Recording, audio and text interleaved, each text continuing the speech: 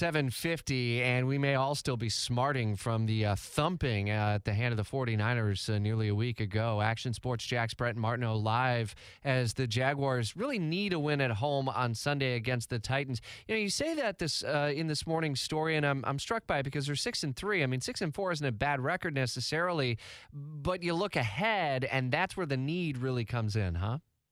Yeah, Rich, I think it's interesting. I was trying to play this out too because the NFL's goofy, and you just get you expect the unexpected almost. And so if they were to lose, it's not over by any means. 6-4, you got to beat Houston next week, and there's a lot that can still happen. But right now, the way it feels in Jacksonville feels like a big game. Feels like they need to get a win at home. Feels like they need to get a bounce back game from Trevor Lawrence, and it feels like that offense needs to show something and break out to breed confidence in and out of the building here in Jacksonville. How do they get it rolling? Who's the key to getting it rolling, do you think? I think we landed on this yesterday during the show on Brent Friends on ESPN 690. We were breaking down the game a bit, and I think Travis Etienne is such a big part of it. But as you look more and more, we started to do this just count of his touches, and I have to go back and just verify, but you'll get the idea.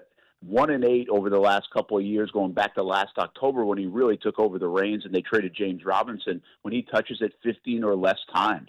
So they've got to give him the football and get him involved and don't let other teams take him away. So I think that will be a big part of it, and that's a good way to get him going, and then that feeds off Trevor Lawrence, and maybe the offense starts clicking. They were awful on first downs last week against San Francisco. They've got to be better in that department. Of course, that does usually go partly with handing the ball off to Travis Etienne. Well, and I think the record for Doug Peterson shows that after a stinker of a performance, he's got a good bounce-back record here in Jacksonville and even in Philly, too.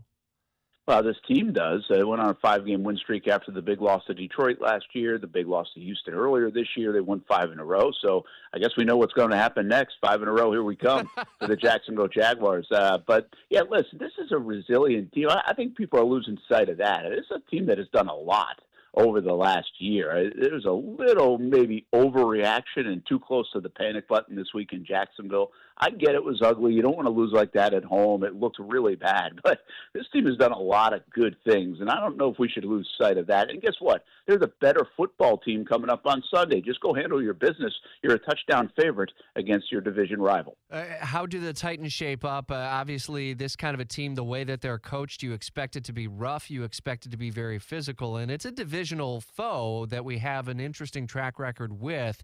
That obviously is going to factor in here with Mike Vrabel's team coming in. I think you hit all the expectations. Mike Vrabel usually gets a lot out of his football teams, even if they aren't great. They are going to try to muddy it up, even though the sun hopefully will shine on Sunday in Jacksonville, maybe. So a lot of teams kind of stay in the teens or the low 20s when you're playing the Titans. They are not going to score 30 points. They just won't get there. And this plays really into the hands of the Jags.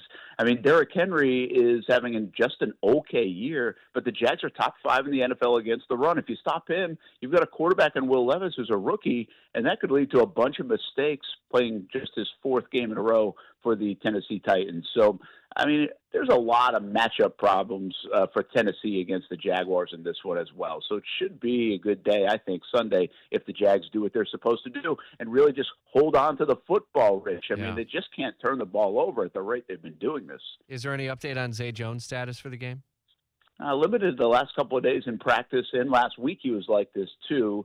Obviously had the off-the-field incident. That does not impact at all this weekend's, whether he plays or not. I think this is more injury-related still. I'd be surprised if we see him play on Sunday. Should get more notice on that later this afternoon. But I wouldn't expect to see Tyson Campbell, and we're not going to see Jamal Agnew. So Jags do have a couple of guys out. It's a Sunday kickoff, 1 o'clock at the Bank and on CBS 47. High school football playoffs continuing tonight. What's your eye on?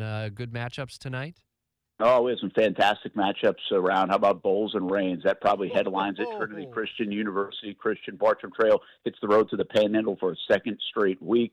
I mean, the list goes on and on. We'll have it covered. It's the last week of the Friday Night Blitz, but hopefully not the last week for many local teams as they continue to chase a state championship. All right, you can watch it on Fox 30 and CBS 47. Coverage this afternoon, 3 to 6 on Brent and Friends on ESPN 690. Brother, we will talk to you Monday, hopefully basking in a win on a victory Monday here in Jacksonville. 7:55 on Jacksonville's Morning News.